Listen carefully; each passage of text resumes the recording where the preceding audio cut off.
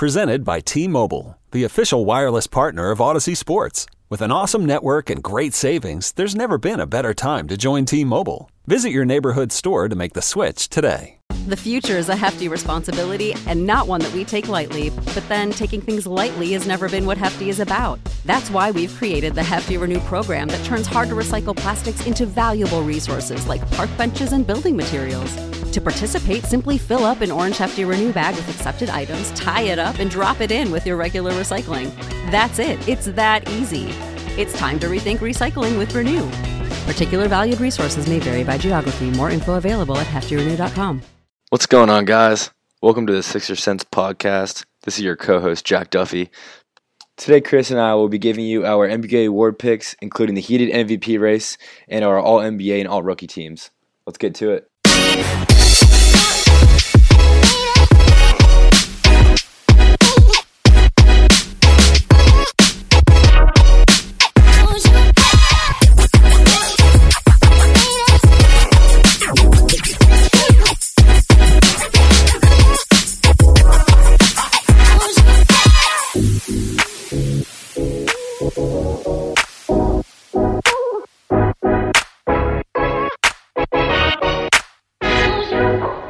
Hey, what's going on, guys? Welcome back to the Sixer Sense podcast. It's your co-host, Jack Duffy. What's going on, Chris? How you doing? Hey, guys. I'm Chris Klein. I'm one of your co-side experts at the Sixer Sense. And I guess this is our first episode, so we're excited. Starting things off today, we're going to go through the All-NBA award picks. Yeah, man. I'm ready. All right, so MVP, what are you looking for this year? I think it's pretty much 50-50, so I'm not really particularly strong-willed in this opinion, but I lean towards James Harden. I think a lot of it is kind of voter fatigue in a way that people don't want to just give it to him a second straight year, but with the numbers he's putting up, with how rocky the start was this season for Houston, and how big a role he played in lifting them out of that kind of funk, I really think Harden deserves it for a second year. 12-game stretch in December when they were 14th in the West, and then bringing them all the way back up. They got as high as, 3 in the West at one point before everyone else got within one game of each other. So that's definitely really good. I agree it's very, very close this year. It could be a coin flip. With Harden carrying the team, averaging 36 points per game, which is 8 points per game. It's higher than the second leading scorer of Paul George. It's incredible. But I have Giannis. And just historically looking at the MVP award in and of itself, he's the best player on the best team, best defender on the best defensive team in the NBA, and then he's the best offensive player on the best offense. And Mike Budenholzer's completely built this team around Giannis. On offense, he has 4 shooters around with him. Brook Lopez was a great signing in the offseason, very underrated. And for him to just have the ball in his hands a lot and attack the rim and be able to distribute it out is huge. Yeah, I definitely think Giannis has obviously a strong case. He's obviously the far superior defender. I think with Harden, though, it just comes down to how important he has been single-handedly to lifting Houston from really bad to really good.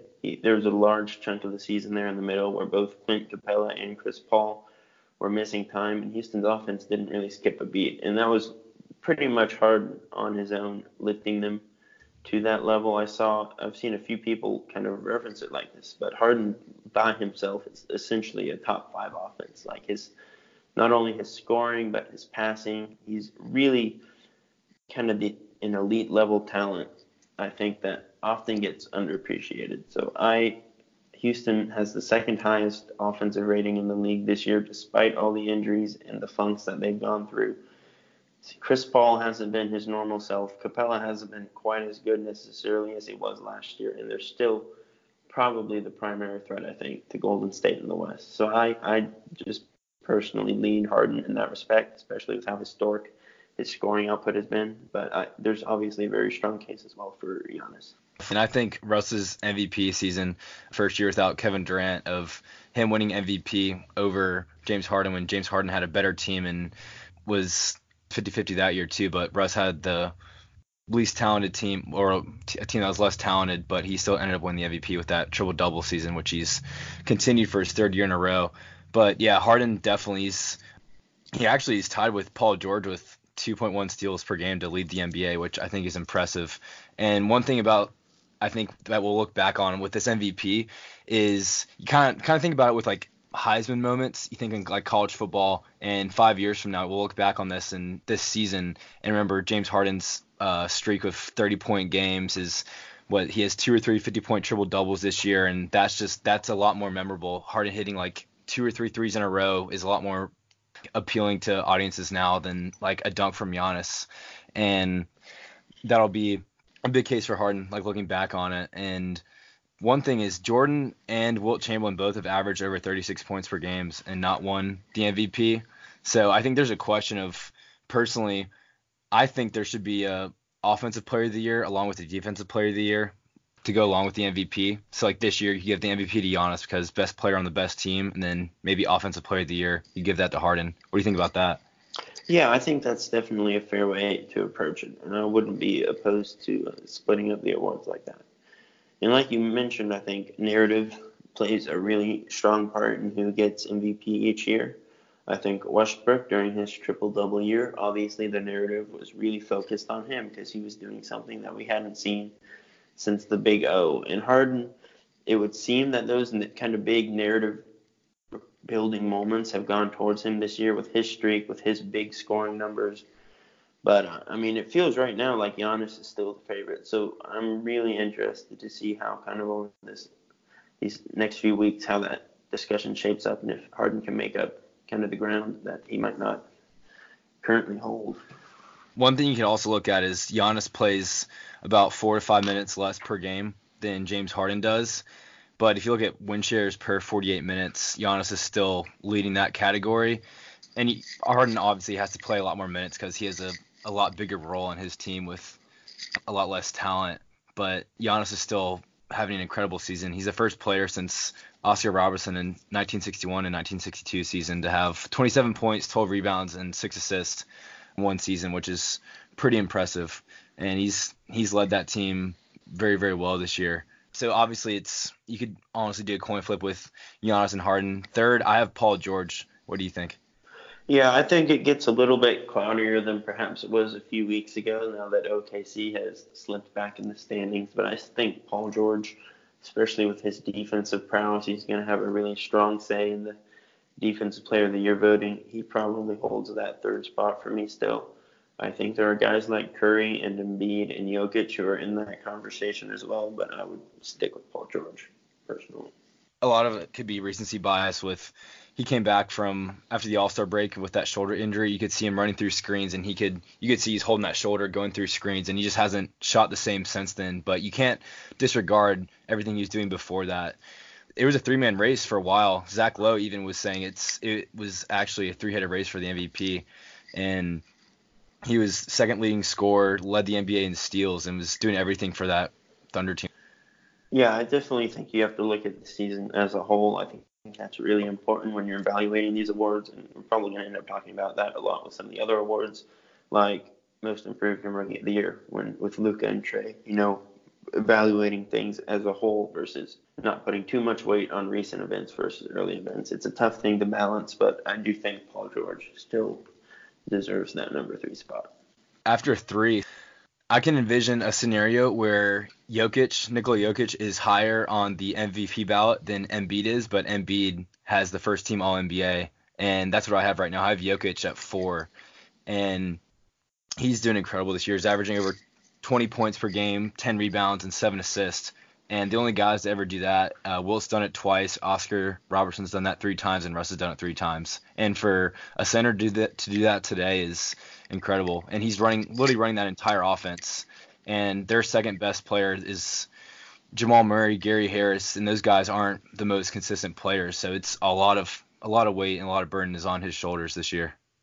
Yeah, I think just kind of similar to Harden and Giannis when it comes to Embiid and Jokic, especially since they're at the same position. It's basically a coin flip this year. I think Embiid obviously has the more impactful defensive presence, but Jokic has done some incredible things on offense. The Nuggets are doing much better than expected despite dealing with several injuries throughout the season. So I think there's a pretty strong argument either way. like you said, you know, they're both going to be jockeying for that first team All NBA spot, and there's not really a wrong way to go in that respect. You could look at the Nuggets last year. They were in that tiebreaker game with the Timberwolves on the 82nd game of the season, and they didn't even make the playoffs last year. And for them to go to the 9 seed to a 2 seed the next year is incredible. And their starting lineup hasn't changed at all. Will Barton was a little bit more impactful last year because of his injury this year. But for that team their core to be the same and then to be this much better just speaks to how much Jokic is doing with this offense, with running through the DHOs through him and just his vision and his ability just to run that offense. And fourth guy I have is Joel Embiid. He's averaging 27.5, 13.7 rebounds, 3.5 assists, and 2 blocks a game. And he's 7th in the league in player efficiency rating at 26. He's had a crazy year. Yeah, I definitely think Embiid and Jokic would round out my top 5 behind the first 3. Steph has a really good argument as well. He missed some time with injury early in the season, but Embiid has dealt with similar time missed. So, yeah, I would put probably Embiid 4 and Jokic 5. But again, it's really a coin flip, and it depends pretty much subjectively on what you value most in a player. I would give Embiid the edge because of just how important he is to the Sixers defense and how it kind of falls apart without him.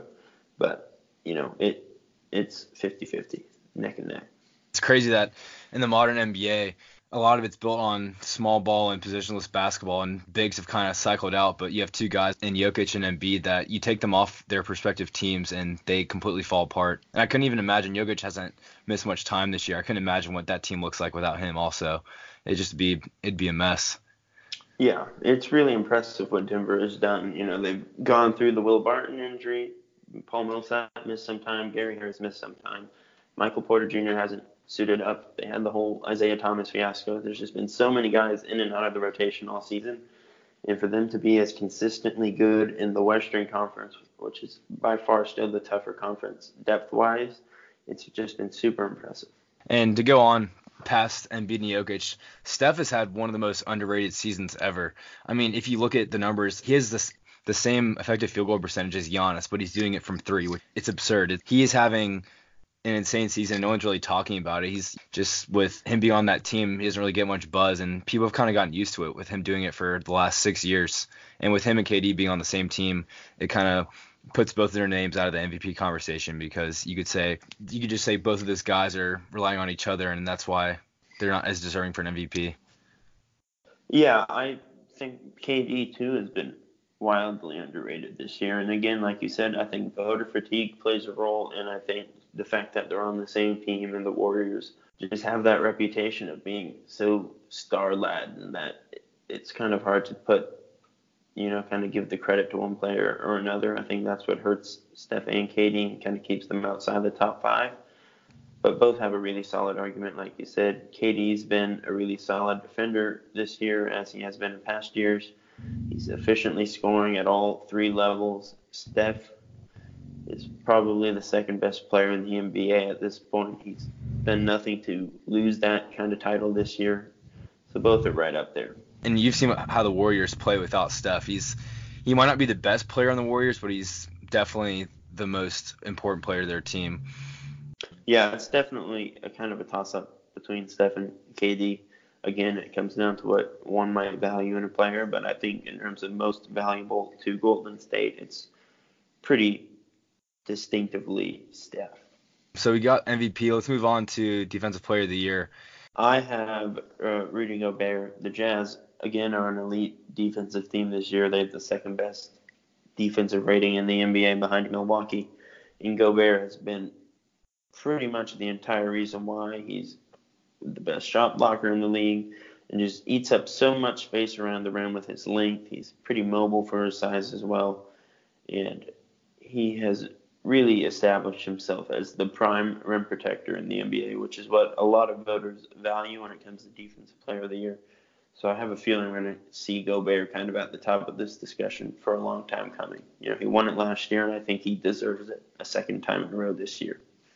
Yeah, I could definitely see Gobert going back to back, but I have Giannis is my defensive player of the year. He's first in defensive win shares, and he's also first in defensive rating at 99. The Bucks have the best defensive rating in the whole league, and he's a centerpiece of that defense. What's kind of interesting about the Bucks is Giannis doesn't even guard the best player on the opponent's team. Budenholzer puts him on the worst perimeter defender, and why they do that is because not that he can't handle it, but he kind of roams around and freelances around the baseline to protect the paint, and it's sort of like a one-man zone that the Bucks have. So when guys can drive to the basket, Giannis is always there just to protect the rim, and he's one of the best rim protectors in the entire league with his freakish athleticism and length, size. Yeah, and I'm going to credit this stat to Daniel Porch of Fansided. He wrote a great piece last week on the Defensive Player of the Year. Candidates made a great case for a few different people.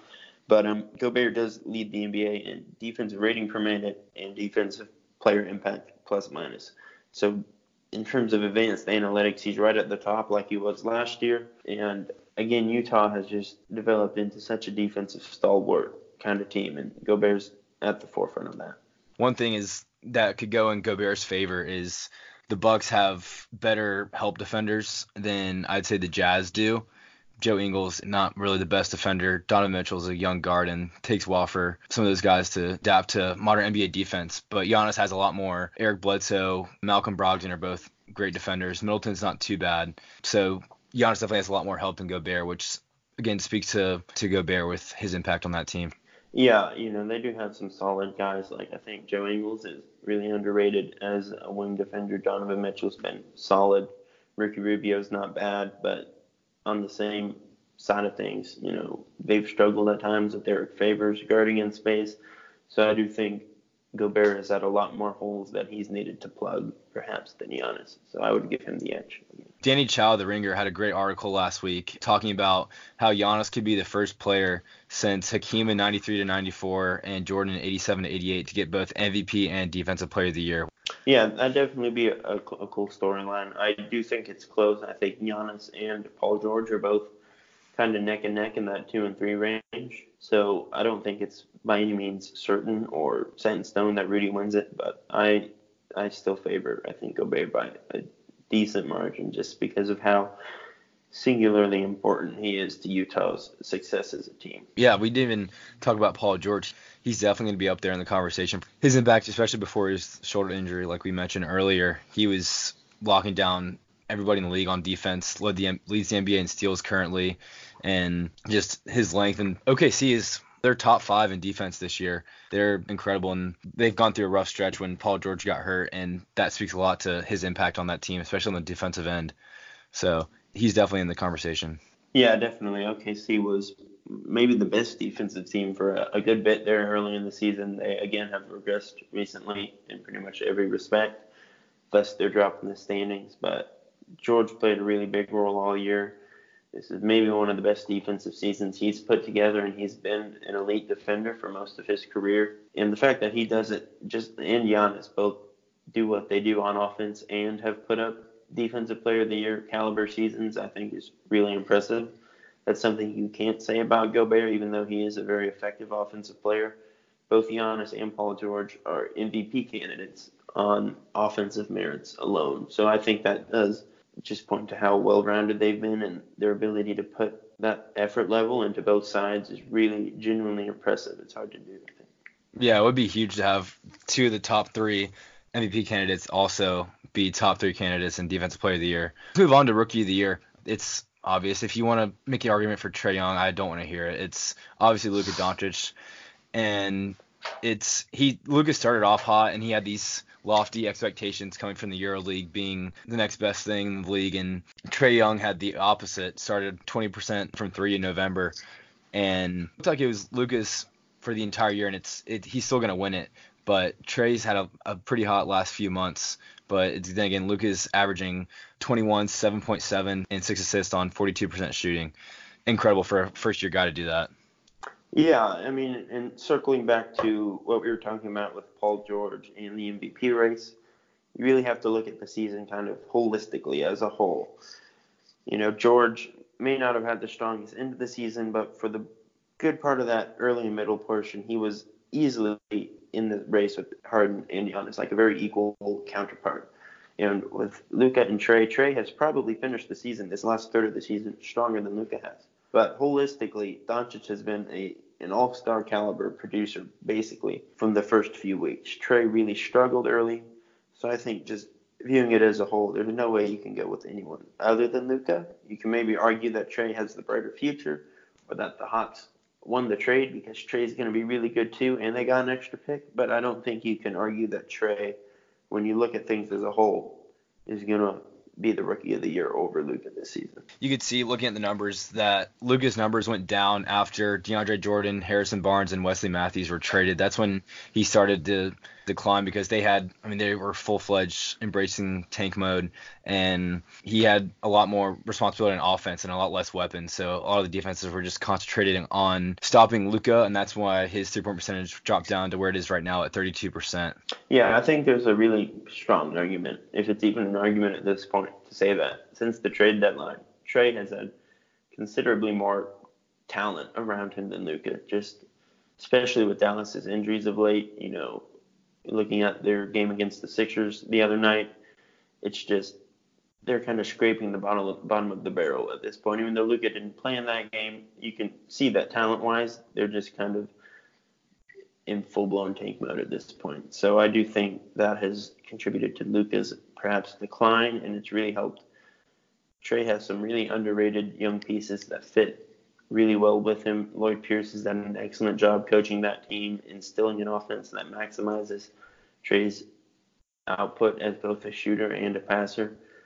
So I do think I think that plays a role. We were talking about how his success since trade deadline or the All-Star break, and the 17 games since the All-Star break, Trey's averaging 25.8 points per game, 5 rebounds and 9 assists, shooting 45% from the field, 40% from 3, and 87% from the free throw line. Those are very, very good numbers. 17 games, so it's a small sample size, but you can tell that the Hawks' second half season, Lloyd Pierce has definitely gotten that team meshed very well. John Collins missed a little bit of the beginning of the year with some injuries, and him and Trae Young, that two-man game is incredible. And you can tell that Trae Young, he thoroughly loves setting his guys up, which is not what he was in college. College, you thought he's just a guy that was just going to chuck up 20 shots a game, get like 5 of 15 from 3, which is what he had to do to Oklahoma. But in the NBA, you can tell he's loves being a primary facilitator. Yeah, I think his season really at Oklahoma was quite the interesting spectacle in that he put up historic numbers, but there's a really big difference between early season Trae and late season Trae that year, just because I think he kind of got worn down toward the end when defenses keyed in on him as Oklahoma's only real threat. So now that he's in the NBA with more spacing, better talent, I think once he kind of got over the early season rookie struggles that you expect from a point guard, he's really kind of settled in, and he's showcasing those skills that made Atlanta want to pick him top 5. I know a lot of people thought that was a stretch. I know some people who thought Colin Sexton would be the better point guard prospect, which I never quite understood. But, that was an opinion. So I really think what Trey's done is impressive, and I think there's a very real argument to be made that he will outperform Luka long term. I'm not sure if I would buy that or make that prediction, but holistically on the season, I still think Luka's set in stone, the Rookie of the Year. When you look at Rookie of the Year, a lot of times, if it's a good class like it is now, the Rookie of the Year transcends normal rookie performance, and Luka's definitely done that. He was a borderline all-star in the West as a rookie. I mean, his numbers 21, 8, and 6 is crazy, and he's already impacting the game on multiple levels as young as he is, and that's just going to continue from here. And we have to mention DeAndre Ayton, and I think his start of the year defensively, he had no idea what he was doing defensively. He had no awareness on the court, and by the end of the year, he's improved a lot on defense. You can tell that he has somewhat of an impact on the interior, and from where he started this year, he's made a big jump, especially on such a bad team like the Phoenix Suns. Yeah, back towards the draft last year, I never really bought the narrative that Ayton couldn't defend. He really struggled, obviously, with placement and with instincts and kind of knowing where to be on the floor at Arizona. But he always had the tools. He's big, strong, long, and he's really mobile for his size, which was a really underrated, I think, aspect of his game or his repertoire coming in. He's always had the tools to be a good defender. It was just a matter of whether or not he could get to a team that gave him the necessary development tools to get there. And I think we've seen here toward the end of the year that he's putting in the work to become a better defender, and it's paying off. So I do think there's a very real path toward him becoming, if not at least average, but potentially even like a positive defender. So I do think Ayton deserves a shout as a distant third place guy. He hasn't maybe had the season that some people hoped, but he has been underrated, under the radar, really solid. Beneath the Suns' mess of a season. He's really been good, and he's shown some really promising signs of growth. So I think he's going to be a really strong piece moving forward. Yeah, I agree. I think the Suns are probably one of the worst organizations in the whole league, and that's kind of shadowed what Ayton's done. I mean, he's averaging 16 points and 10 rebounds, averaging a double-double as a rookie, almost 2 assists, and then 0.9 steals, 0.9 blocks per game. And in 50% of the NBA seasons, you'd see DeAndre Ayton winning Rookie of the Year, which just goes to show how strong this rookie class is, at least the top 3 guys are. And then also, Jaren Jackson Jr. has had a great year as well. He only played 58 games due to an injury, but he's the future of the NBA bigs. Can shoot the 3-ball, defend, and run the floor. And he's also gotten overlooked because the market he's in and how bad and just irrelevant the Memphis Grizzlies are. Yeah, I definitely think playing in Memphis and having to play alongside and behind Marc Gasol earlier in the year kind of hurt Triple J's ability to make his Rookie of the Year case. He was always had the tools and he had the flashes in the big games, but he didn't really have the consistent minutes and opportunity to put together a legitimate Rookie of the Year case. But there is still a case to be made that he could be one of the top 2 or 3 guys in this class long term. His defensive mobility is awesome. He's a great shooter for his size. And like you said, he really fits the modern NBA big man mold. So he's going to be really good. And, yeah, there are a lot of guys at the top of this year's rookie class. It was abnormally deep, like you said. The whole lottery was filled with really capable guys, and we've seen guys outside the lottery that have outperformed expectations like Landry Shamet. So there's definitely a lot more talent this year than normal. I think Luka is a much better top-end prospect than we normally get. Trae Young has been putting himself in that tier since the trade deadline, since the All-Star break. So it's been a really fun race. The next thing I was going to ask is, if you had to pick one rookie from this year, 5 years from now, who do you think is going to be the better player? It's tough. I still lean, I think the safer pick, at least, would be Luka. I still think he's going to be able to improve physically and as a defender. I think he's going to become more efficient with his shot. But there's a very real argument to be made with just how unique Trae's skill set. Obviously, a super special passer to a degree that really Luka can't even reach. And Luka's a great passer himself. And he has, that kind of, not to Steph's level, but he has the range to bend defenses in a way that not many players can. So I think there's a real argument both ways. I would still lean Luka. I think Luka has, just given his size, is the safer pick, but you could go either way. Defensively, Trae's not the best defender right now. I'd say at best, hopefully he's the 5th best defender on his team at most times. But a lot of guards in the modern NBA aren't great defenders, so that's not a big deal. But Luka's defensively is definitely a lot better than Trae Young is. But yeah, 5 years from now, the way the NBA is now with positionless basketball, a bunch of guys around 6'7" that can guard, defend multiple positions, I'd definitely go Luka, especially with his ability to score on anywhere on the floor. One thing that a lot of people don't realize about Trae Young is his ability to get to the rim is very underrated, and that's part of his game that I didn't watch him a ton at Oklahoma, but when he got into the league, especially during his shooting struggles, he could still get into the rim, like that floater to beat Philly or so ago. That was impressive. Yeah, and I mean, unless I'm completely misremembering, I don't think Trae's finishing numbers were all that impressive, if even decent at all at Oklahoma. I think it's something he worked on over the summer and has just gotten a whole lot better at, because with his thin frame, he always had some issues, finishing inside against stronger defenders. So his growth in that area, the floaters he's added, his touch has really kind of been displayed lately.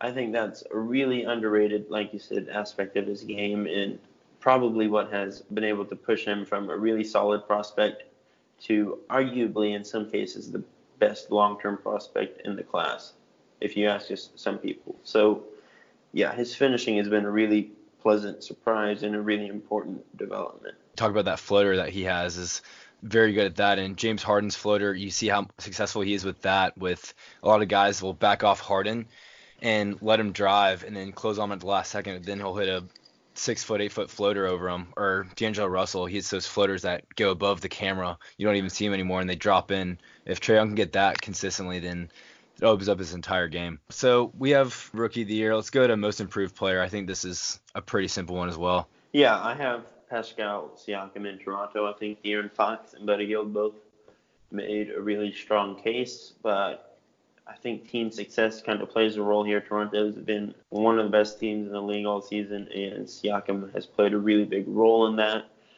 He was kind of, that promising young bench guy last year, and he's really taken that leap to a legitimate third star, arguably an all-star snub in the East. He's averaging 16.8, 6.8, 3.1 assists, pretty efficient scoring. He's improved his three-point stroke quite a bit, and he's a really hyper-versatile defender that helps Toronto a lot on that end. So I think you have to give it to Siakam. Yeah, I agree. And his third-year leap, it came out of nowhere. He went from 7, 4.5, and 2 this year to 16.8, like you said, 6.8 and 3.1.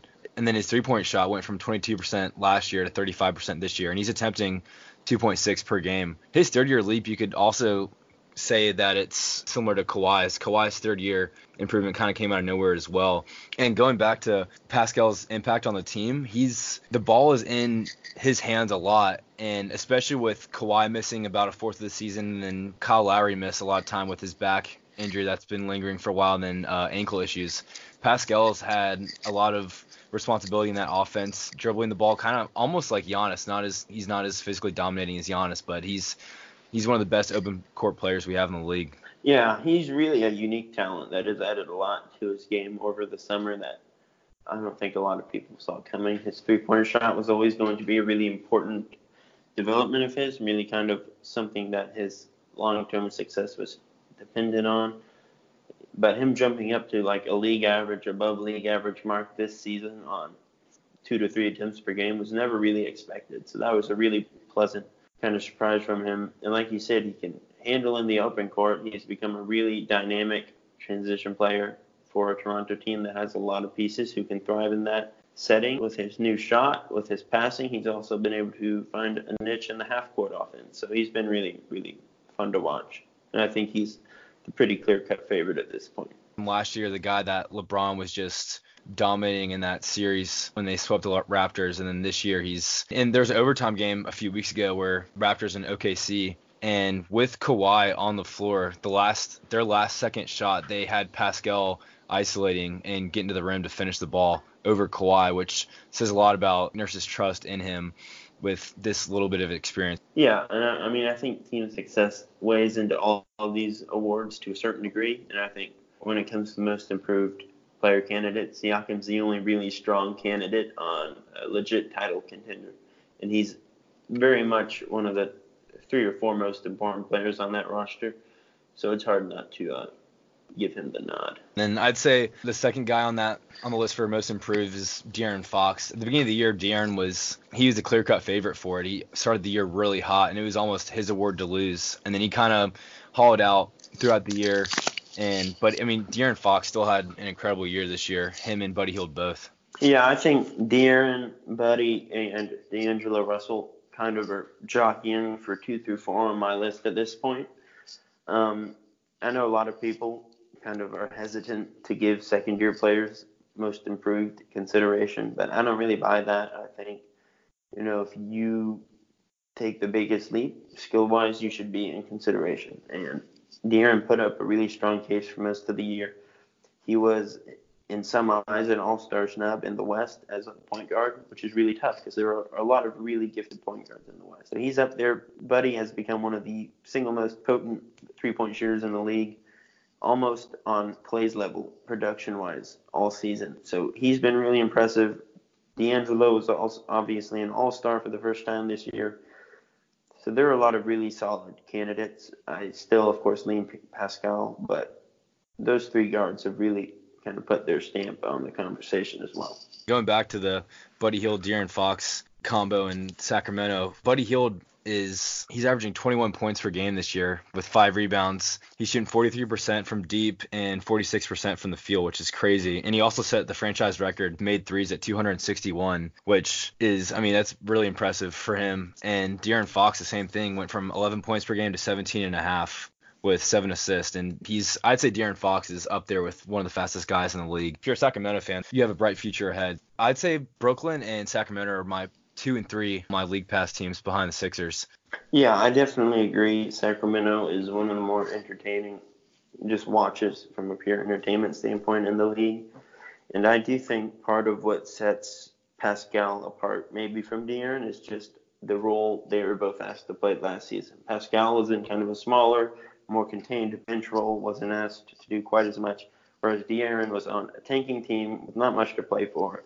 So they kind of gave De'Aaron free reign at a lot of different points. So I think that kind of plays into it and what has made Pascal's rise so impressive. But the improvement in efficiency and shooting and playmaking for De'Aaron has been nothing short of stellar. So I think he's probably my number 2 at this point.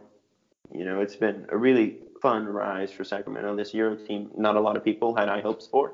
I think when I wrote my record predictions for the NBA for Hoops Habit this year, I think I had Sacramento at the bottom. So them becoming a borderline playoff team for much of the season was really a cool and fun kind of development. So a lot of that credit goes to both De'Aaron and Buddy. Going back to Sacramento, they just got taken out of playoff contention a few days ago. Going back to D'Angelo Russell this year, he's an all-star, first-time all-star. And he had a lot of people were hating on D'Lo for a lot of his career because he was a really high usage guy. Like last year, he had a 33% usage rate, and that's 94th percentile in the NBA.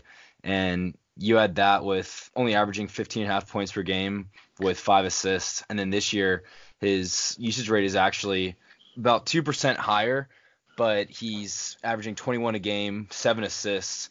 And his turnovers are just about the same. So his production's gone up a lot. He hasn't really changed the way he's played. The Lakers get a lot of hate for trading D'Lo, but D'Angelo Russell hasn't changed his style of play. He's just gotten a whole lot better, and you can't track that if you're the Lakers. So I don't give them any blame for that, but I give a lot of credit to D'Angelo Russell and all the work he's put in to improve his game that much. And D'Lo's also, he doesn't draw a lot of fouls either, so to average that many points, kind of like what Kyrie does. They don't draw a lot of fouls, and for them to score that much and be that efficient is really impressive. Yeah, I think I kind of give the Lakers a little bit of flack in that I thought D'Angelo was a really nice compliment to Lonzo on the perimeter. I never really understood the argument that you could only have one, which is I think what Magic and the front office were kind of going on.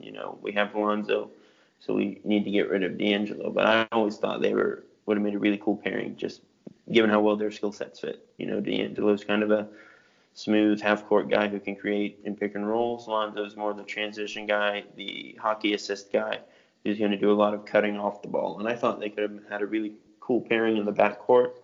Lonzo's obviously big enough to defend 2 guards at a really high level. But yeah, like you said, no one, I don't think, saw D'Angelo improving as much as he did this year. He hasn't really changed stylistically, but he has added a lot to his game that was missing in terms of shooting efficiency from deep. His floater's gotten a lot better. So, yeah, it's been a really impressive rise for him. And one last guy to add into the most improved player box is Monty Morris, the backup point guard for the Nuggets. Leads the NBA in assist to turnover ratio. His stats don't blow you away. It's 10 points per game, 3.7 assists, 1 steal, and 2 rebounds. But he's definitely I'd say he's the best backup point guard in the league, along with Terry Rozier. And a lot of teams were looking for him at the trade deadline, but the Nuggets weren't going to give him up just because Isaiah Thomas is unplayable. But he's shooting 50% from the field and 41% from 3. So he's a very valuable player that he's not going to win it, but Monty Morris has had a great year.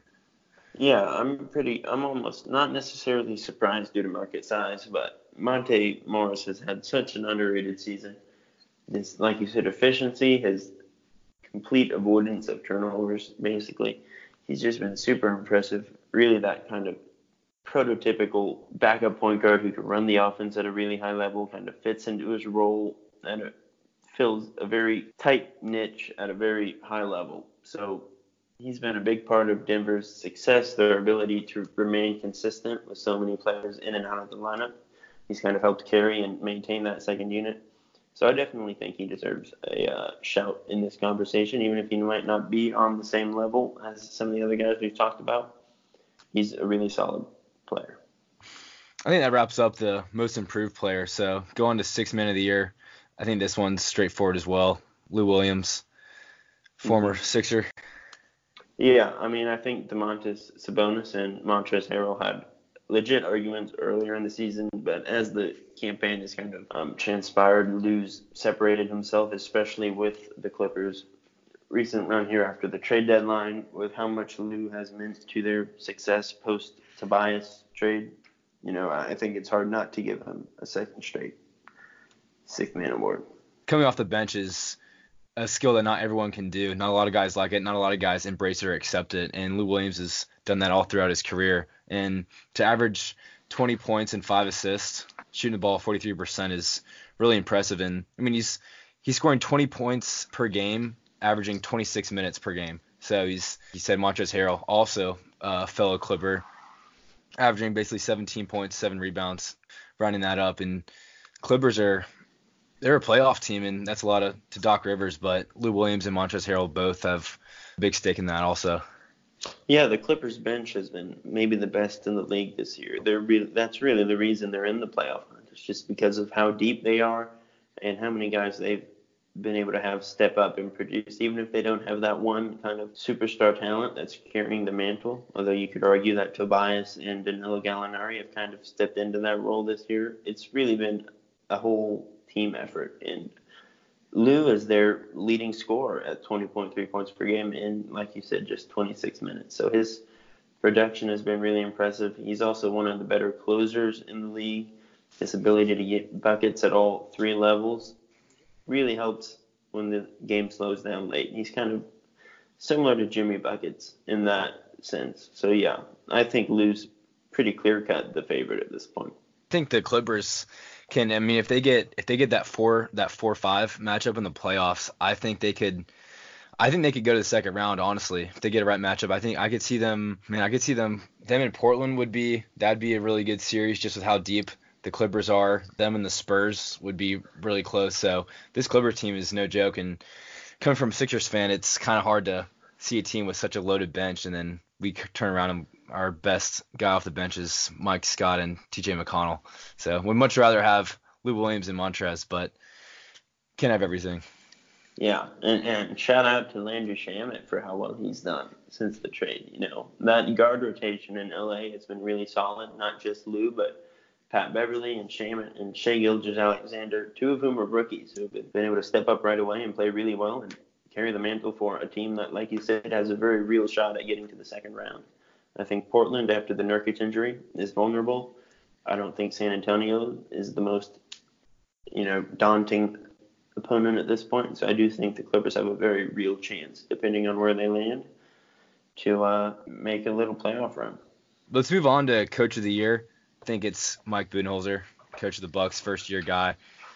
Yeah, I think Doc Rivers has a very real case with how well the Clippers have done without, like I said, a real all-star talent. But I think Budenholzer was just how different the Bucks look this year compared to last year without a whole lot of talent added. Brook Lopez was obviously a big piece, but they're very similar rosters, comparing this year to last year. And the Bucks have just gotten so much more efficient on offense. They're an elite defense, despite perhaps not having a lot of players who you would consider elite defenders typically.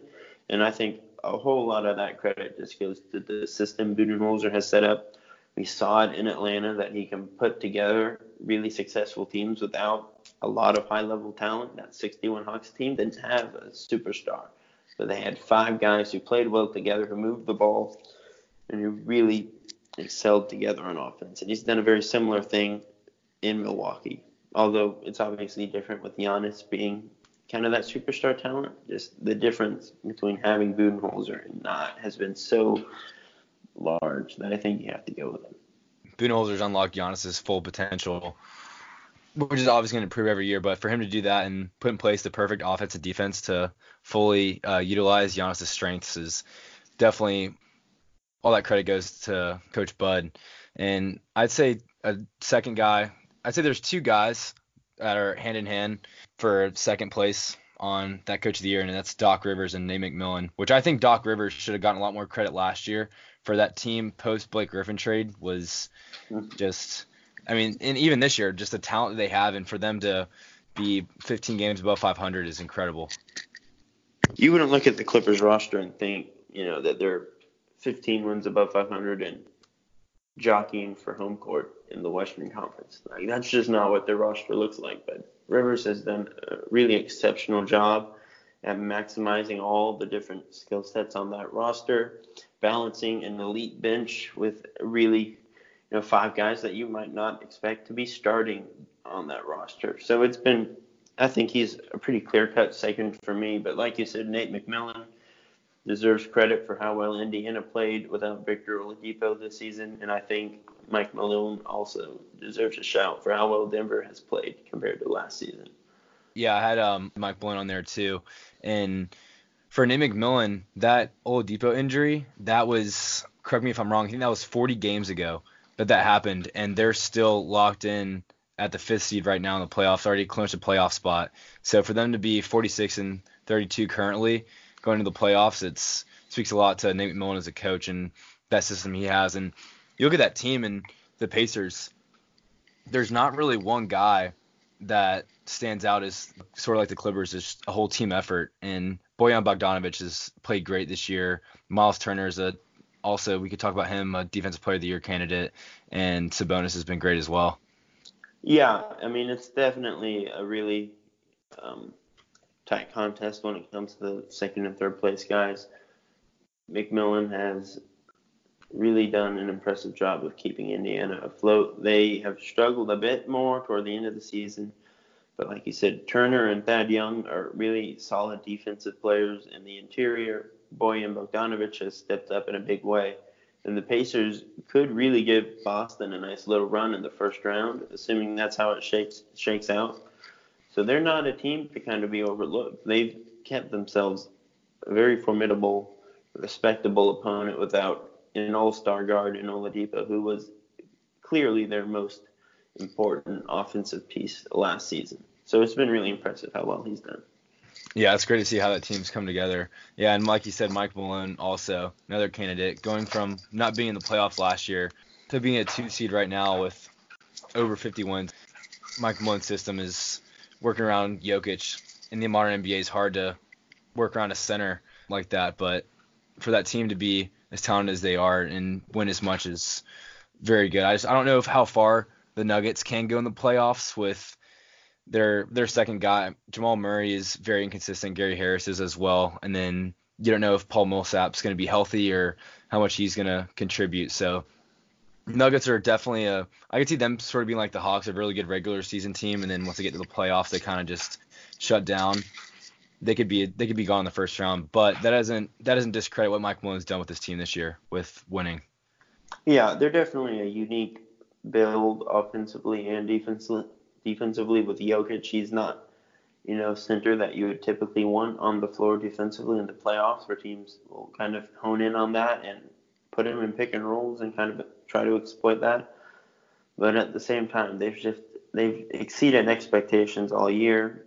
They've dealt with countless injuries, and they're finally getting somewhat healthier toward the end, which is nice to see. So I do think Mike Malone, given everything Denver has gone through injuries-wise, plus their just performance level being well above whatever the expectations were coming into the season, which was probably like a bottom 2 or 3 seed in the West at best for a lot of people, I do think he deserves a shout in the Coach of the Year conversation. So we just did Coach of the Year. Let's move on to all NBA teams. Let's go through all the guards first, and then we can go like guards, forwards, and the centers. How does that sound? Sounds good to me. All right. So I think there's 3 locks on the guards. I think that's Steph and Harden on the first team, and then I think Damian Lillard's a lock on that second team. And then I'd say Kyrie's Kyrie's the 4th guy. I think those first 4 guys are definitely going to fill out those first two teams with Steph and Hardby on that first team. Yeah, I'm in total agreement. Just this year, Steph's, like we said earlier, is having one of the more underrated seasons among guys, just with the volume of threes he shoots, and just continues to his consistency in scoring. And then Harden having one of the best scoring seasons ever. And then Damian Lillard, last year in the playoff, they got swept by the Pelicans, and Damian Lillard was getting shut down by Jrue Holiday. And I think last summer he took that very personally and just improved his craft. And now this year he's averaging 26, 7, and 5, and leading that Portland team without their third best player, Nurkic, and he's doing a great job. Yeah, I think Portland's ability over the past few seasons, despite not maybe having the best talent roster-wise to kind of stick in that top tier of the Western Conference standings, top 4 or 5 all year, has been really impressive. And I think a lot of that goes back to Lillard's presence on the perimeter. He continues to improve as a playmaker and as a defender. He's nowhere near as bad in that respect as he was early in his career, and he's just such a dynamic scorer from three-point range, and he's a great finisher. So yeah, I think Lillard is locked into that first spot on the second team behind Curry and Harden. And do you have Kyrie as your second guard slot on that second team? Yeah, I think those 4 are kind of locked in overall. I would agree with you in that respect. Kyrie's had an incredible year too. He's averaging 24, 5 rebounds, and 7 assists, which is a career high, while shooting 49% from the field and 40% from 3. And his effective field goal percentage is in the 91st percentile among guards in the NBA. So I think a lot of the people say Boston's better without Kyrie, which I completely disagree with, because especially when you get into a playoff series, when the game slows down in the half court, you're going to need a guy like Kyrie to be able to slice through defense and score at will, which the Celtics do not have. Besides him, Tatum has not had the best year. He's not in a sophomore slump, but he's not taking the steps people thought he would. And Kyrie, obviously he's caused locker room issues, and that does take away from, I think, how well he's done this year. But at the same time, you can't deny the stats. So yeah, I've never really understood the Celtics are better without Kyrie argument. Last year in the postseason without him, they were very close to getting eliminated by a not that great Bucks team in the first round. And they lost, obviously, to Cleveland, in the finals. And I think Philly is just an especially bad matchup for Philly, and that's why Boston was able to do so well. But I don't think any of that success has to do with missing Kyrie. If anything, they probably would have been more effective in that series with Kyrie, and they would have had a very real chance at beating Cleveland, I think, if Kyrie was healthy. So I've never really understood that argument. Like you said, Kyrie has made a lot of improvements this year with his efficiency, and he's become a much better playmaker and defender. Boston's been kind of up and down all year, but Kyrie has been that one kind of constant, keeping their head above water. And if they're going to make a long run in the playoffs, which is still very possible, it's going to be because Kyrie is one of those top-tier dynamic point guards, and he's going to be able to lift them to that level still. Kyrie's played 64 games so far this year, so he's had much injury concern. So I think Boston's keeping him fresh for the playoffs, where hopefully he can lead this team. And there's been a lot of frustrations. Kyrie said it's hard for him being a leader. I don't think Kyrie is a natural leader. He left Cleveland, and you saw that the news came out that Kyrie called LeBron and apologized to him. Like that, Kyrie calling LeBron and apologizing, it shows his maturity. But then again, inside that locker room, things aren't perfect. I think Jason Tatum and Jaylen Brown went from being the second and third options last year to Jaylen Brown, first off, not even starting, and then Tatum being the third or fourth option on this team this year, depending on who's on the floor. But with Gordon Hayward and Kyrie coming back in, Gordon Hayward also coming off the bench and starting, depending. It's gone off and on all year. But those young guys, they're young, and a lot of guys, they're not stubborn, but those young guys definitely have a lot of learning to do. And for them, for their first and second year in the league, if you want to go to the conference finals, you got now Kyrie coming back and taking reins of the team. It's been a weird dynamic in the locker room, but I think come playoff time, this team can go pretty far. Yeah, it's definitely been a weird off-the-court season for Boston. And like you said, I wouldn't say that, it was bad for them or anything, but I do think their playoff run last year kind of not inflated maybe their egos, but did kind of give Jason Tatum and Jaylen Brown a sense, and Rozier kind of a sense that maybe we should be doing more than we're currently doing. So it's been tough for them to kind of rein it in and fit back into that team dynamic once you add a high caliber star like Kyrie and someone like Hayward, who should be playing a lot better than he has been playing, who was kind of has underperformed expectations all year. It's just been a really weird mix.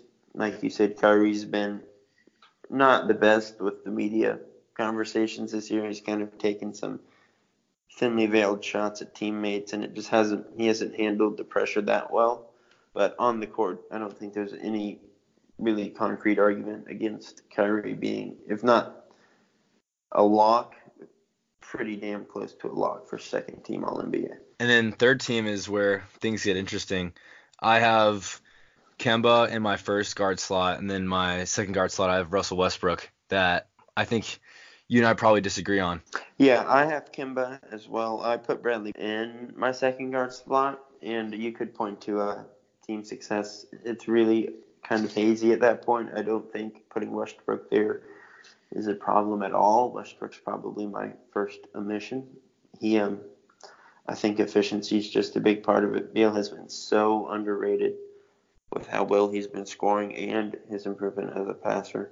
The Wizards have been disappointing all season, but Beal has really stepped it up, especially without John Wall, into kind of that primary go-to, all-encompassing offensive weapon. So I think he deserves credit. I think he has put together a really strong case for third team, but I definitely would understand why Westbrook, who again is averaging a triple-double, would get that spot for you. Yeah, he's averaging 23 points, 11 rebounds, and 10 assists.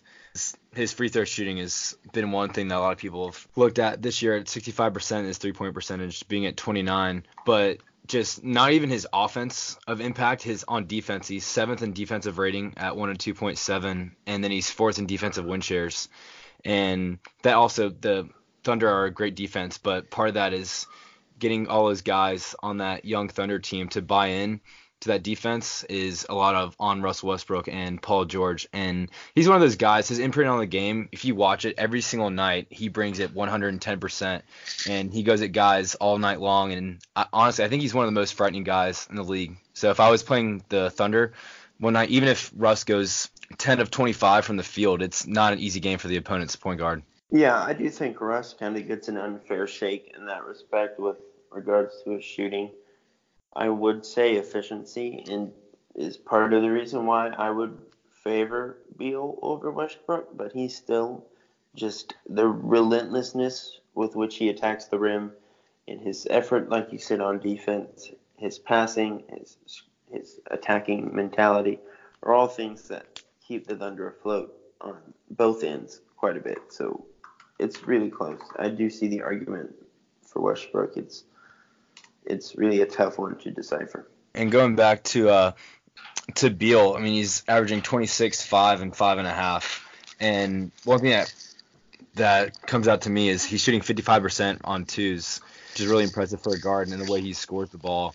And especially with that Wizards team having as little talent as it does, his impact has been – he's had a very big impact without John Wall on that Wizards team this year. And so I could see that last slot between Russ and Beal being a coin flip, but I do think that Kemba Walker definitely should be locked in on that third team. Also, with the All-NBA teams, there's a lot of max contract implications. So if Beal gets on this All-NBA team, he could be eligible for the Supermax. And if I'm Washington, I'm not letting Beal walk, so they could possibly have two max guys on their team. And then Kemba Walker also this summer. I don't think it's likely that he resigns just because of what Jordan and the Hornets have put around him. But still, He's averaging 25, 4, and 6 this year. Yeah. Washington's financial situation is really going to be interesting to monitor over the next few seasons. Obviously, they just fired Ernie Grunfeld from the front office.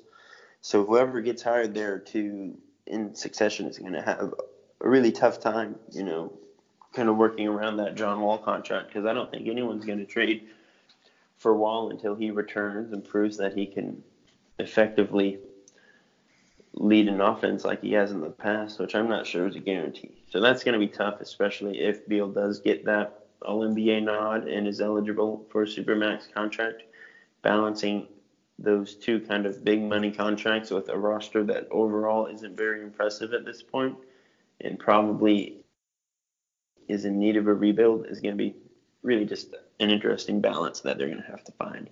But I do agree. I think with what Kemba's done this year, he's maybe not a lock, but I think he's definitely the most solid candidate for that third team spot. Yeah, you could definitely point to and say that Kemba has done the best with the least amount of talent. So Jeremy Lamb is technically their second best player, but if you go by player efficiency rating, it's Cody Zeller. But Kemba is basically no talent around him. I mean, Dwayne Bacon starts for the Hornets. The other night Kemba had 47, and their 4 other starters combined for 9 points, and the Hornets lost. So you could say he has the worst number 2 guy out of all the guys on this All-NBA list.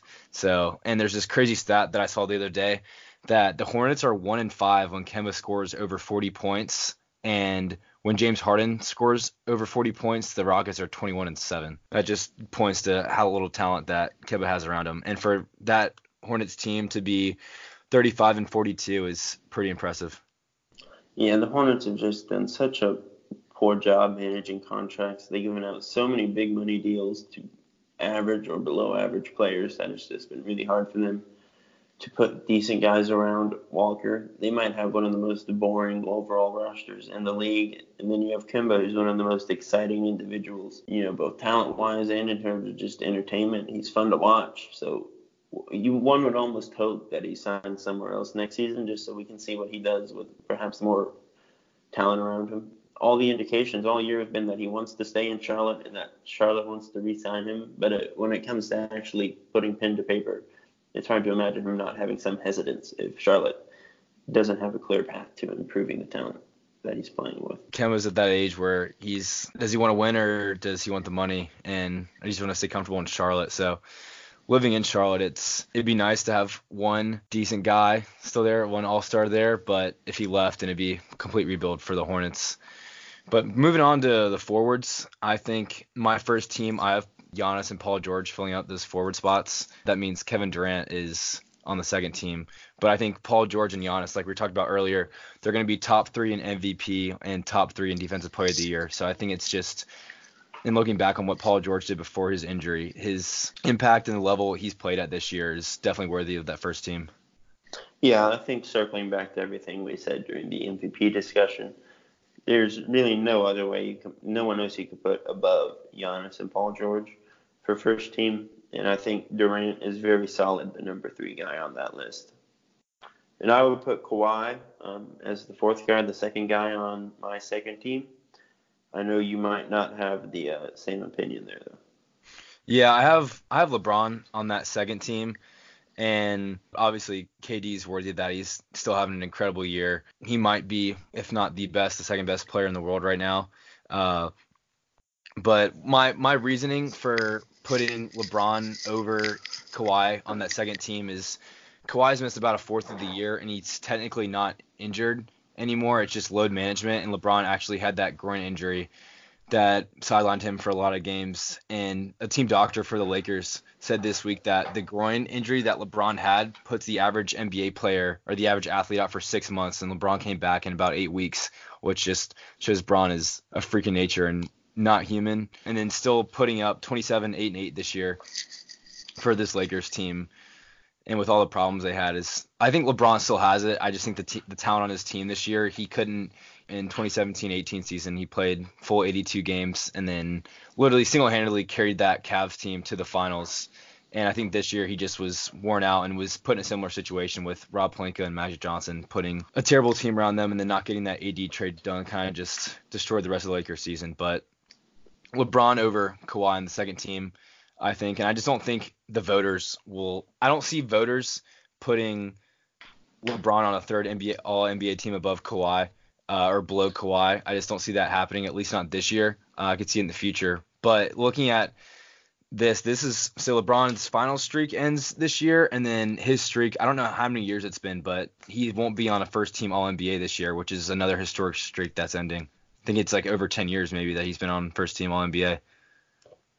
Yeah, I mean, I do think voters will end up voting LeBron second team, and obviously it's a strong argument. Another one of those probably coin flip debates here. And again, it's always subjective. What you value: team success versus best player on the second best team in the NBA, which is what Kawhi would be. I do think production-wise, LeBron has still been spectacular all season. Both have missed pretty considerable time. I do think with just how bad LA has been versus how good Toronto has been is really a difference maker there. And I do think Kawhi is very significantly better on defense than LeBron at this point, at least effort wise. I just don't think LeBron is engaged as much as he used to be.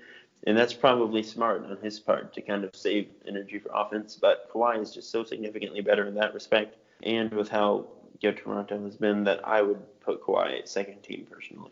But again, it's LeBron. He's been great. I do think there's been a pretty sizable overreaction to how bad the Lakers are and conflating that with LeBron and saying that he's been bad when that really isn't the case. He's still been pretty clearly one of the best players in the league, so I can very much understand you putting him on second team. I think that's a very solid argument, and it's really close. So with Kawhi and LeBron, I think LeBron's only played 55 games this year, and Kawhi's played 56, which he'll surpass LeBron in games played.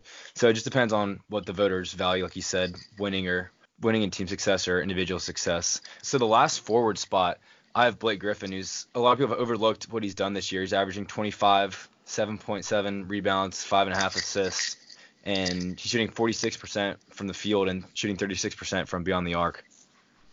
Yeah, I have Blake there too. I think he's just been too good to overlook, even with the kind of the up and down year for Detroit. They don't have a ton of talent around him and Andre Drummond, but his improvement, like you said, as a shooter, he's a really solid playmaker from the low and high post. And he's just been, again, it's kind of market size. He's kind of out of the public eye a lot, so people don't always give him the credit that he deserves. But he has been absolutely spectacular, and if he was perhaps on a better team, you could argue that he would have a very real shot at second team All-NBA. So I do think Blake is kind of locked into that last forward spot. I know I saw Danilo Gallinari thrown around as a name, and I do think he deserves consideration with how good he's been this year. He is another underrated name on the smaller market team. Not necessarily smaller market, but the Clippers have just always been kind of a few tiers below the Lakers in terms of popularity. But I do think it's Griffin without much hesitance in that respect. I remember at the beginning of the year when Blake Griffin had that 50-point overtime win against the Sixers, he just was hitting everything. And a fun stat about Blake, he's third in the NBA in step back threes. So his game has completely evolved. He came into the league as an athlete, and now he's a facilitator. He can score from anywhere on the floor now. And his free throw percentage also has improved as well. For him being 30 and the way his game looked as young as he was, he's definitely evolved into the modern NBA. And like you said, Danilo Gallinari is another guy you can mention. Did consider putting Ben in over Griffin, but I tend to kind of peg Ben as more of a guard.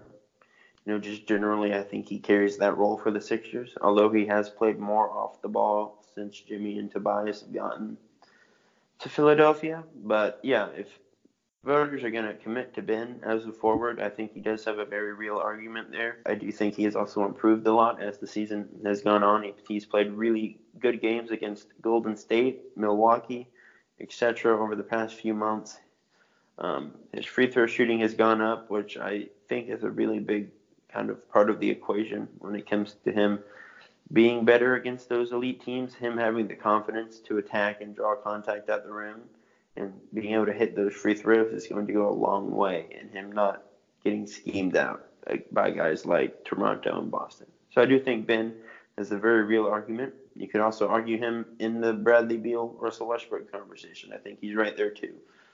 So I do think Ben will get some third-team votes. I don't know if he'll get there. For his being his second season, it's definitely taken – well, some people say it's his third season, but his second full season playing, for him even being an honorable mention, says a lot about just his improvement every single year.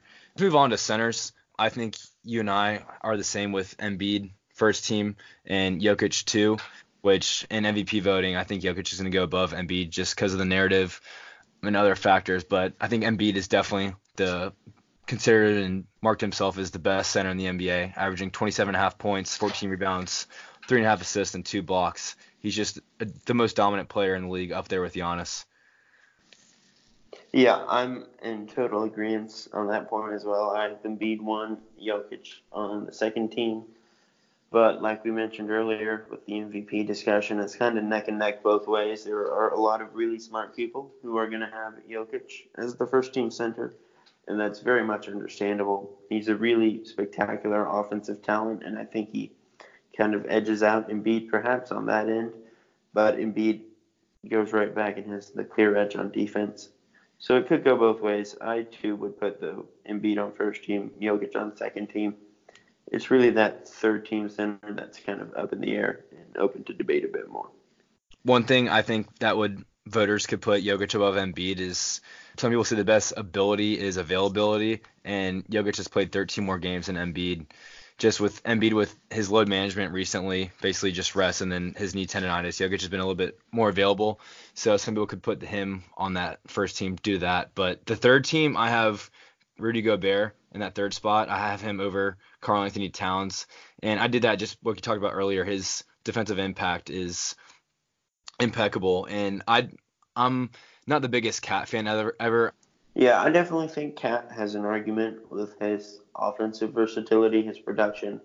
He's genuinely one of the most impressive offensive bigs we've seen in a while, with just how versatile he is on the three-point line, his ability to score kind of at all three levels. His post-up game is really strong. But like you said, I think Gobert, for me, earns that spot. The Jazz are a significantly better team than Minnesota this year. And again, they're an elite defense, pretty much all of which can be attributed to Gobert's presence in the middle. He just changes so much for opposing offenses with his ability to deter drives and to force people to change their approach at the rim. So he's not bad on offense either. He's a super efficient finisher, really kind of a vertical spacer and pick and roll guy that definitely is a productive offensive piece as well. So I think Gobert deserves that third spot. Looking at stats, he's second in offensive rating and he's third in defensive rating, which is incredible. And like you said, he's very good at rolling to the basket. He actually broke the NBA single season record for dunks. Last week he had his 270th dunk. Everyone talks about how much Giannis dunks, but Gobert has the record, which is pretty cool. He's very good at setting screens and rolling to the basket with Donovan Mitchell and Ricky Rubio, who facilitate the ball to him very well. Yeah, I think Gobert is again, just by play style alone is kind of what underrates him. People tend to look at the offensive heavy talents in a more favorable light. But with what Gobert has done, becoming probably the best defender, or if not the best, one of the best defenders in the NBA, pretty much fixated in that conversation. I think he deserves it. I didn't want to discredit Karl-Anthony Towns from anything he does on offense. Obviously, he's a great post scorer. His three ball this year's improved a lot, and he can, as a big man, he's very versatile. And let's move on to the all defensive teams. What's your first team looking like? I have Derek White from San Antonio and Marcus Smart on the perimeter. And then I think the three defensive player of the year guys that we have discussed at length on this episode in Paul George, Giannis, and Gobert, rounding out my first team. Yeah, actually, I have the exact same first team. And Derek White, coming out of nowhere, DeJounte Murray missed the year with that ACL injury, and they have one of the best player development teams in the entire league. They just keep pumping out all these guys that are picked late in the draft, and Derek White comes out of nowhere this year and is a first-team all-defensive candidate, which just says a lot about Pop, a lot about Derek White and the whole Spurs organization. Yeah, and I think what's really impressive is I think DeJounte Murray was kind of a first-team all-defense prediction for a lot of people before his injury, before the season.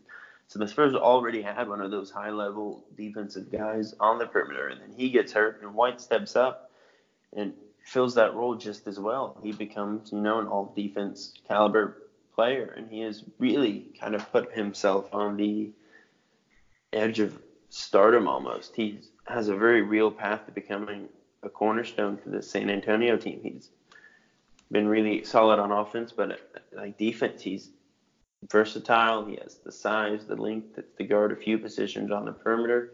and his instincts are just off the charts for someone as young as he is NBA-wise. So, yeah, it's been a really impressive season for him. And then my second team, so one guy that no one has talked about just because of how bad their team's been and just because of the market is Mike Conley. I have him as my first guard slot on the second team. And defensively, it's the advanced stats don't favor Mike Conley because the Grizzlies as a team are so porous defensively that the stats don't favor Conley. But if you watch, the eye test isn't accurate most times, but in certain situations, like this example is Mike Conley, you can see that guarding passing lanes, he's great on the ball, poking balls loose. He's a very elite defender. And then in the second guard slot, I have Eric Bledsoe, I thought Eric Bledsoe should have been the second All-Star for the Bucks instead of Chris Middleton. I'd say he's their best perimeter defender for sure, and his ability to fight through screens, he's probably the best guy fighting through screens in the league. And he gets put on team's best players. Like he was guarding Harden when the Bucks played the Rockets last week when Harden I think he had 20 points the other night, and Eric Bledsoe was the primary defender. And he's got a new contract, and he deserved it because he's played very well this year. Yeah, I actually have a couple of different guys. I had Danny Green and Jrue Holiday. I think Holiday is kind of in a similar boat as Conley in terms of eye test versus the advanced statistics, which don't necessarily back him up as an all-defense candidate this year. But the Pelicans have been through a lot, and I think Holiday has been kind of the one steadying presence on that roster, and his defense plays a really big part in that. There aren't many guys who I would trust more guarding an elite guard on the perimeter than Holiday. His length and his instincts are just so impressive. He can kind of block shots on the weak side, too. He's just all over the place. He's a really great on-ball guy as well. I would put him there. And Danny Green has been a really big part of Toronto's defense, being one of the better, more versatile groups in the league. You know, Toronto has a lot of talent on that end. Serge Ibaka, Siakam, Kawhi, Lowry are all very good defenders. And I think that might hurt Green in a sense, in that he might just get overshadowed. But I do think he has been a really big key for Toronto's success this year and a really underrated aspect of that Kawhi trade overall. And I think he deserves a shout. Yeah, that was a very underrated piece of that Kawhi trade. And obviously Jrue Holiday is a better defender than Mike Conley. I just had to shout out Mike Conley just because he's been overlooked for majority of his career. Never gotten an All-Star, probably one of the biggest All-Star snubs of all time. But going back to Bledsoe, he's Danny Green is a great defender, and Jrue Holiday is as well. But Eric Bledsoe is top 18 in both defensive rating and defensive win shares, which attributes to that Bucks team. But Bledsoe's also played pretty well. And the last two forward spots I have Draymond Green, who's had another incredible defensive year, and then also have Pascal Siakam, who's taking a big role on that Toronto team, just with his length and athleticism. He's a great defender, shot blocker, and just overall, he's pretty good on the perimeter as well. Yeah, I had Robert Covington and Kawhi as my last two forwards. I think Covington might get hurt by just the lack of games because of his injury here to finish the season. But before that injury, he was a very legitimate defensive player of the year candidate. I think right up there with Gobert and Giannis and George. I think a lot of people had him above those guys earlier in the season. So I would put Covington. I would still give him the nod just because I think he deserved it. He really lifted Minnesota in his brief time there from a bottom-level defense to a really solid defensive team. And it was most of that credit, if not all, can go to his presence. So I would give him that nod, obviously. And Kawhi, for obvious reason, I think his reputation is well-deserved. He's one of the best on-ball defenders in the league. His ability to use his length, his hands are ridiculously quick. Those are just the two guys that I kind of felt were worthy. Yeah, Kawhi's a great defender, and Rocco was first team all defense last year, but his those injuries he's had this year, he actually recently just got sat for the rest of the season, but it's still Robert Covington's a great defender. He only played 35 games, which might knock him off, but if you don't look at the injuries, he's still he's a top 10 defender in the league. The last center spot is going to be very, very close. Who do you have for that last spot? Yeah, I was really close to putting Embiid, but I ended up settling on Miles Turner. I think he's developed into one of the best rim protectors in the league this season. And, Indiana has been a really solid defensive team all year. They've maintained that without Oladipo, who is in his own right a very solid all-defense caliber guard. And Turner's growth as a rim protector, shot blocker, has played a big part of that. So I went with Turner. Yeah, I was Turner as well. Leads the league in blocks, 2.7 blocks per game. And just he came into the league and he struggled a lot with his mobility on defense. And now he's able to go out to the perimeter and not get caught up in pick and rolls, which Embiid struggles with a lot, and was one of the reasons why I put Turner up there. You could also say that Embiid's a better perimeter defender than Gobert is, but Gobert on the interior is obviously superior in that aspect. But Miles Turner on this Pacers team this year is leading that defense, especially without Victor Oladipo, who's also a preseason all defensive candidate. Without him, it's all on Miles Turner's shoulder now, and for him being a young guy to average this many blocks and be top 5 in win shares and defensive rating is very big. Yeah, and I don't want to say Embiid has had a down year on defense, but, with the load he's asked to carry on offense, I do think there are moments in games where Embiid's fatigue gets to him and he kind of conserves himself a bit more than perhaps he has in the past on defense. So I do think that's part of the reason why I would give the edge to Turner. Yeah, yep, agree right there. Yeah, let's move on to the all-rookie team. What does your first team look like? I have Trae Young and Colin Sexton in the guard spots with Luka, Bagley, and Ayton filling out the front court. Nice. I had the same thing, except instead of Sexton, I had Shai Gilgeous-Alexander, and my reasoning for that was that Shai's a starting point guard on a playoff team, and they also have Patrick Beverley on the Clippers, but he's averaging 10 points, 3 rebounds, 3 assists. And one thing that Shai was knocked on when he came to the league was his three-point shot. A lot of people didn't know if he was going to be able to shoot well from deep in the league, and he's shooting 38% this year from deep on a decent amount of attempts per game. And I think Sexton's on my second team. He's the first guard on my second team.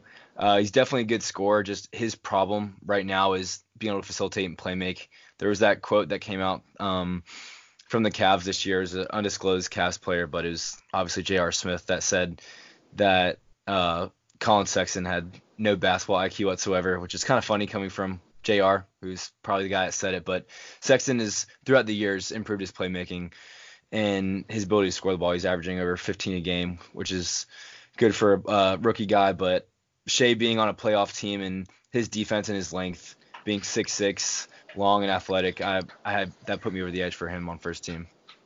Yeah, I think with all rookie teams, it's kind of more difficult perhaps than the other discussions to gauge team success versus players' production, just because a lot of those high-end rookies are on bad teams and don't have a chance to compete. So unless, it's like Luka, where he's a central piece on what was one point a competitive team, I tend to value productivity in that sense. So that's why I went with Sexton over Shai Gilgeous-Alexander, although Gilgeous-Alexander obviously has a very strong case. And very similar to Shai, Sexton was not a very good shooter at Alabama. His three-point shot was a big concern coming into the season, and it was really bad earlier in the season. But he has kicked it up a notch over the second half, and he's shooting 40.7% from deep on 3.5 attempts per game, which is, I think, above expectations for what anyone would have had for him, which I think is just a super impressive thing, considering what I thought he would become. He was like the 18th guy on my draft board. I was way lower on him than most, so I've been thoroughly impressed with his growth in that respect. He's added some touch. He's just been a lot better than expected. He's an 84% free throw shooter, which was another concern. So his shooting has been a really pleasant surprise. He's been pretty efficient, compared to what, again, expectations were. So I would give the nod to Sexton, but I do think Shai has a strong argument, and he's the first guard, of course, on my second team. Yeah, and so I say we've talked about Trey and Luka and Ayton already. The last guy on the first team is Marvin Bagley, and he's doing really well this year, averaging just about 15 points and 7.5 rebounds on 52% shooting. Another fun guy on that Kings team, and the Kings owner called him the next KD. They called him and De'Aaron Fox the next KD and Russell Westbrook, which I don't see. But Bagley's three-point shot, I think he's shooting 30% this year. He's improved that, and once he can get that into his game, along with his superior post, he has a nice jump hook, and he's just very quick and nifty under the basket. Once he can add that three-point shot, his game's going to excel to the next level. Yeah, Bagley's been really solid. I know there are a lot of draft guys before the season who were kind of low on Bagley, didn't think his skill set at Duke would translate. I was never in that group. I thought he was in that same tier as JJJ and Mo Bamba, kind of that next tier below Luka and Ayton. But he's been really solid coming off the bench for Sacramento. As you said, his three-point shot has improved. He's obviously a very energetic rebounder and interior finisher. I don't see the KD comparison, but I do think he's going to be a really important part of this very talented young Kings team moving forward, and I think he's really deserved that first team spot. Yeah, definitely. And Bagley, if I was the Kings GM, I would not have taken him at number 2. Even then at the draft, I still wouldn't have, even before I knew everything about Luka and Trey, I still wouldn't have taken him at number 2. But I still think he can be a 15 and 10 guy consistently in the league. And then when he gets that three-point shot, he can even get a higher ceiling. So that Kings team definitely has tons of young talent. And then Harry Giles didn't make either of my first or second teams, but he struggled with injuries throughout high school. I saw him play a few times in high school before his second ACL tear, and he's the best high school prospect in his class, and then got hurt at Duke, limited playing, and then missed his entire first year last year. So this being Giles' rookie year, he's done pretty well, averaging like 7 points, 4 rebounds. But a front court of Bagley and Giles, and then a back court with Buddy Hield and De'Aaron Fox, and then Bogdan Bogdanovic at the small forward. The Kings' future is very, very, very bright, hopeful. Yeah, I also enjoyed Giles' kind of comeback story just because it was, like you said, he was a really entertaining prospect coming out of high school. He hurts his ACL, and he's always been a really positive spirit. He's always been, heralded as a great teammate, so that's been fun. And I do think, circling back to Bagley, that he's gotten a lot of unfair kind of criticism just because of where he was picked and the fact that everyone knew he should not have been picked over Luka. I don't think Luka should have gotten past number 1. I think Phoenix made a mistake not picking Luka. But yeah, I do think that's kind of been part of the narrative that's going against Bagley, is just how dumb the Kings appeared at the time for taking him. But, when you factor that out of the equation, I think he's fully deserving of first-team honors, and I think he's still going to be a really solid player for a long time, even if it wasn't the right pick necessarily. So your first, I know on your second team you have Shai in that first guard spot. What do you have filling out the rest for your second team? I have Landry Shamet as my second guard, and then Kevin Knox, Jaren Jackson Jr., and Wendell Carter Jr. filling out the front court. Nice. I have the same thing. Shamet, starting with Shamet, I think Shamet is the steal of the draft, getting picked at 26. I think 5-10 years from now, we're going to still be in awe of how he dropped to 26. He had to be in that Tobias trade, which a fair trade-off. All Sixers fans miss him. I do thoroughly, just because, especially with our bench and our depth, losing more to get Tobias, but worth it in the end just to get star power. But Shamet, 41% from 3 on 5 attempts per game, and he's starting on that Clippers team alongside SGA, and they're a playoff team, and he had that one, he made 7 threes a week or so ago, and he's killing it. And my difference between yours is I also had Knox and Jaren Jackson Jr., but instead of Wendell Carter, I had Miles Bridges. And just from not from I just think with Miles Bridges, he was on the Hornets aren't much better than the Bulls, but he's on a better team, getting less minutes. And I think from a defensive standpoint and his ability to move, block shots, and his athleticism, I had him on my first team. And he also has his athleticism. He can jump through the roof. The dunk contest didn't make him look too hot, but he's going to be a high flyer, and I think he's going to be good. If he can carve out that jump shot, he's going to have a bright NBA future.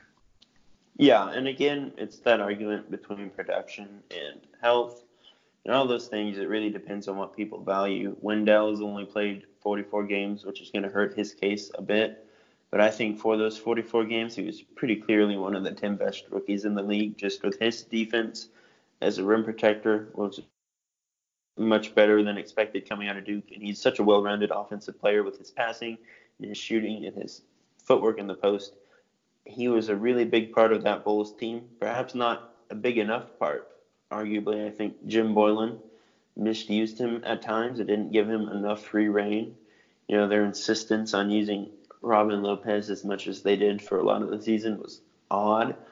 But I do think Carter, in that respect, earned it. We talked about Jaren Jackson earlier, just how good he is on defense in terms of his versatility. Fouling is an issue, but that's the case for a lot of rookie bigs. That's something he's going to improve in time. And he's just a really special shooter at his position. And then I think Kevin Knox has kind of been given an unfair shake in New York. Efficiency has been an issue, but he was a really important scorer for that team for a lot of the season. So I would give him the edge in that respect as well. Yeah, I think considering the lack of talent the Knicks have had this year, Knox is shooting 37% from the field, but he's still averaging close to 13 points and 4 rebounds. And his three-point shot, he's shooting 35% from three. So that is hopeful. And I think this summer, Knicks will, hopefully they can get one or two max guys, and that'll help give Knox some more open looks. So I think Knox definitely has potential to be a great perimeter player, great scorer. Him in Kentucky, I just remember watching those games, and his ability to shoot from the outside is definitely translated to the NBA, along with Jaren Jackson, who has probably the most unorthodox good shot I've seen. It looks really weird. He has a weird, it just looks stiff and, unorthodox, but Jaren Jackson's a very good shooter, shot blocker, and defender.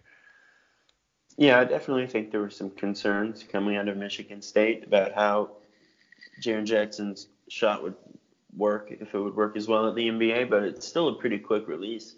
It looks weird, and his hands are kind of positioned oddly, but it's smooth most of the time. He's proven it this year with how efficient he's been, and I do think Kevin Knox perhaps was asked to play a bigger role than he should have, and that was just a product of the Knicks being one of the worst teams in the NBA and giving him more free reign than most teams would. So I do think Knox still deserves that spot.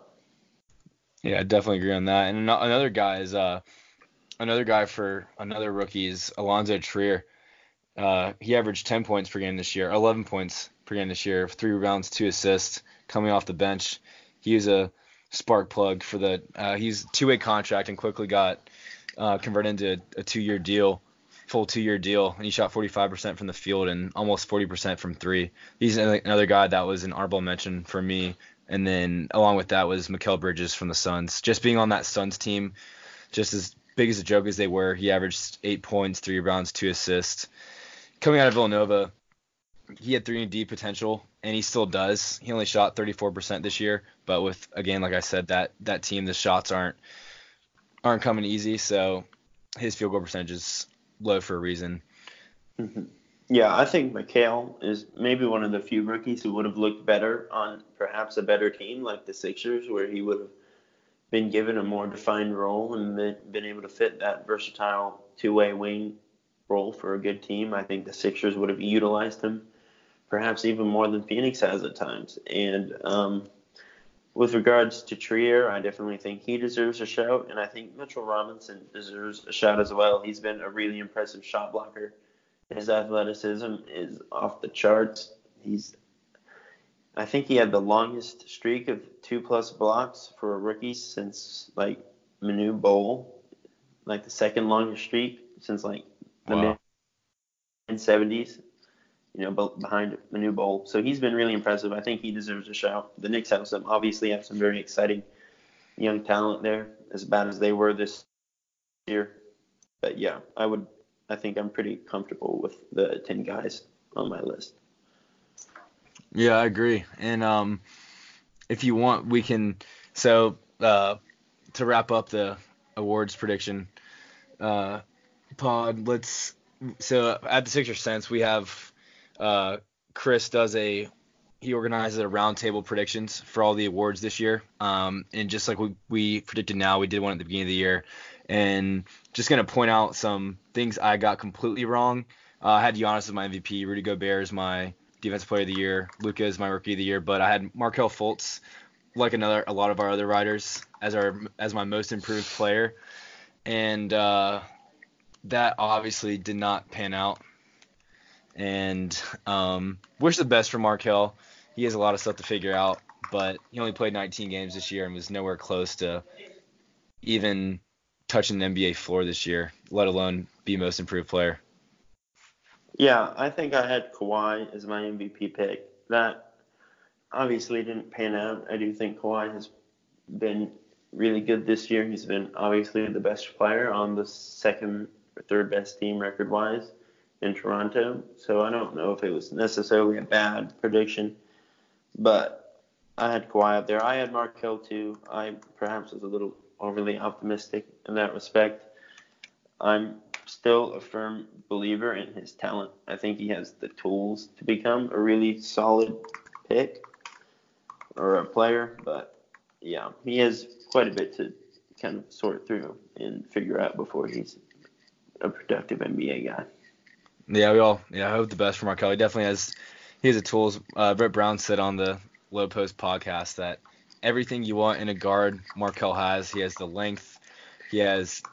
Markelle, one thing that people don't know is Markelle is a very, very smart basketball player. He's a very high IQ, and he knows the game well, but it's the thoracic outlet syndrome and everything that's gone on with him has definitely plagued his first 2 years in the league. But I think, that wraps up our NBA awards. Obviously, we won't have picks, but I think they'll be pretty close. And hopefully the Sixers get some love. Yeah, that was fun. I think the Sixers have some candidates, obviously, for different awards in Embiid and Simmons. Tobias and Jimmy might be on the very, very outskirts of some of the All-NBA picks, but I do think Ben has a very real argument for third-team All-NBA as a forward or a guard, depending on where people vote for him. And I think Embiid's going to be perhaps top 5 or 6 in MVP and Defensive Player of the Year voting. So those are guys who, although they might not win an award, should get some love. And I do think moving forward, those are two guys who are going to be increasingly prevalent in these discussions in later years. Hopefully next year we get a full drama-free year with Jimmy and Tobias, and they can be all-stars again, and Jimmy can get back on that all-defensive team. We'll see. Yeah, I just think if they do come back, having an off-season to kind of work things out and figure things out defensively, rotations-wise, would be a really big help moving forward. Appreciate you guys listening. We'll keep you up. Presented by T-Mobile, the official wireless partner of Odyssey Sports. With an awesome network and great savings, there's never been a better time to join T-Mobile. Visit your neighborhood store to make the switch today. Save big on brunch for mom, all in the Kroger app. Get half gallons of delicious Kroger milk for $1.29 each. Then get flavorful Tyson natural boneless chicken breasts for $2.49 a pound, all with your card and a digital coupon. Shop these deals at your local Kroger today, or tap the screen now to download the Kroger app to save big today. Kroger, fresh for everyone. Prices and product availability subject to change. Restrictions apply. See site for details.